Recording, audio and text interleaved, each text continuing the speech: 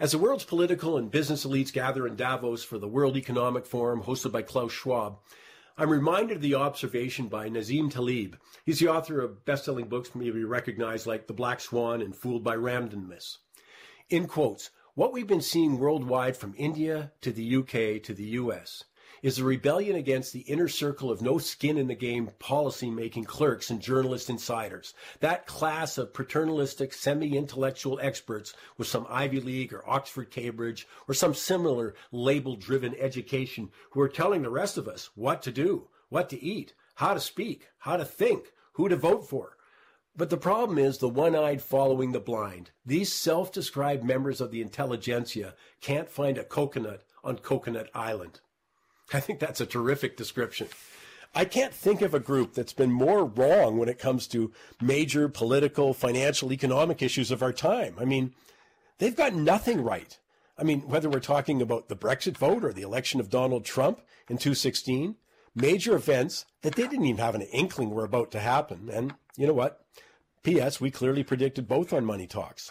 For a group that wants to rule the world, though, I am impressed by their ability to ignore their own failure to anticipate or forecast what I think are the most important financial and economic issue in generations. It doesn't seem to bother them a bit.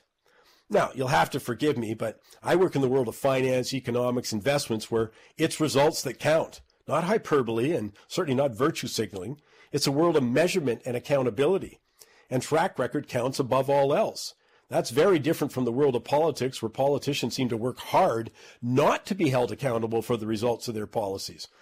You know, I get a chuckle every time I hear President Joe Biden blaming basically everything under the sun for the massive inflation, with the exception, of course, of government policies, which flooded the U.S. economy with $5 trillion while the Federal Reserve manipulated interest rates to record lows.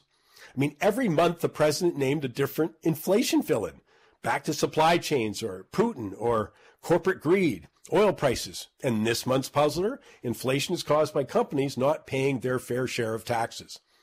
I mean, no mention of the government, the president, Federal Reserve, ignoring every warning sign for a year and instead said, oh no, don't worry, inflation's transitory. Of course, the president has a lot of company in failing to recognize the biggest threat to our standard of living in over a generation, runaway inflation, and of course is crushing the most vulnerable. Now, I also think it's probably difficult for the elites in Davos, including Canada's own members of the World Economic Forum Board of Trustees. We got Finance Minister Chrystia Freeland and former Governor of the Bank of Canada, and Greta Thunberg fan Mark Carney, along with the Prime Minister. I mean, it's tough because they don't know any low-income families or individuals. Because the same thing happened with the CAP 26 policies in November. It was breathtakingly insensitive to the challenge and living standards of people in emerging markets like India, which is why Prime Minister Modi told them to take a hike unless they wanted to fork over $1 trillion. But what's different now from the usual political BS is that the cost of their policy prescriptions and attitudes is so recognizable.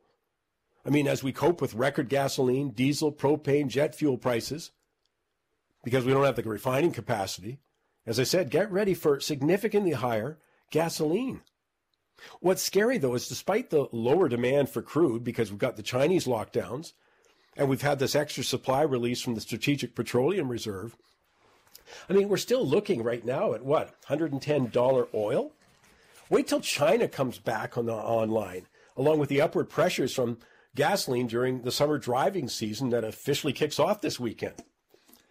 And once again, it's the poor who pay the steepest price. Come on, nobody attending Davos can't afford a 50% jump in gas prices. You know, just like they can afford the increase in food prices, which are the result of the massive increase in diesel and fertilizer prices, along with higher corn and wheat prices due to the sanctions surrounding Ukraine. Well, we're talking about the inevitability, by the way, of a food crisis. We were talking about that 9 months ago on Money Talks. Not a single politician gave any inkling they understood the relationship of natural gas with fertilizer or with escalating cost of diesel for farmers, which guarantee higher food prices. Anything but transitory.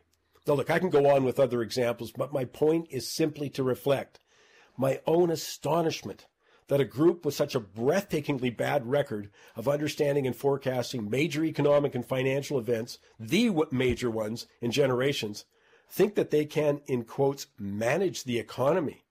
Their agenda of Build Back Better is well spelled out. More government, an economy, along with higher taxes.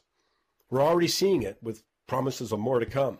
The goal, as the Prime Minister put it, is to reimagine capitalism, with them in charge, of course.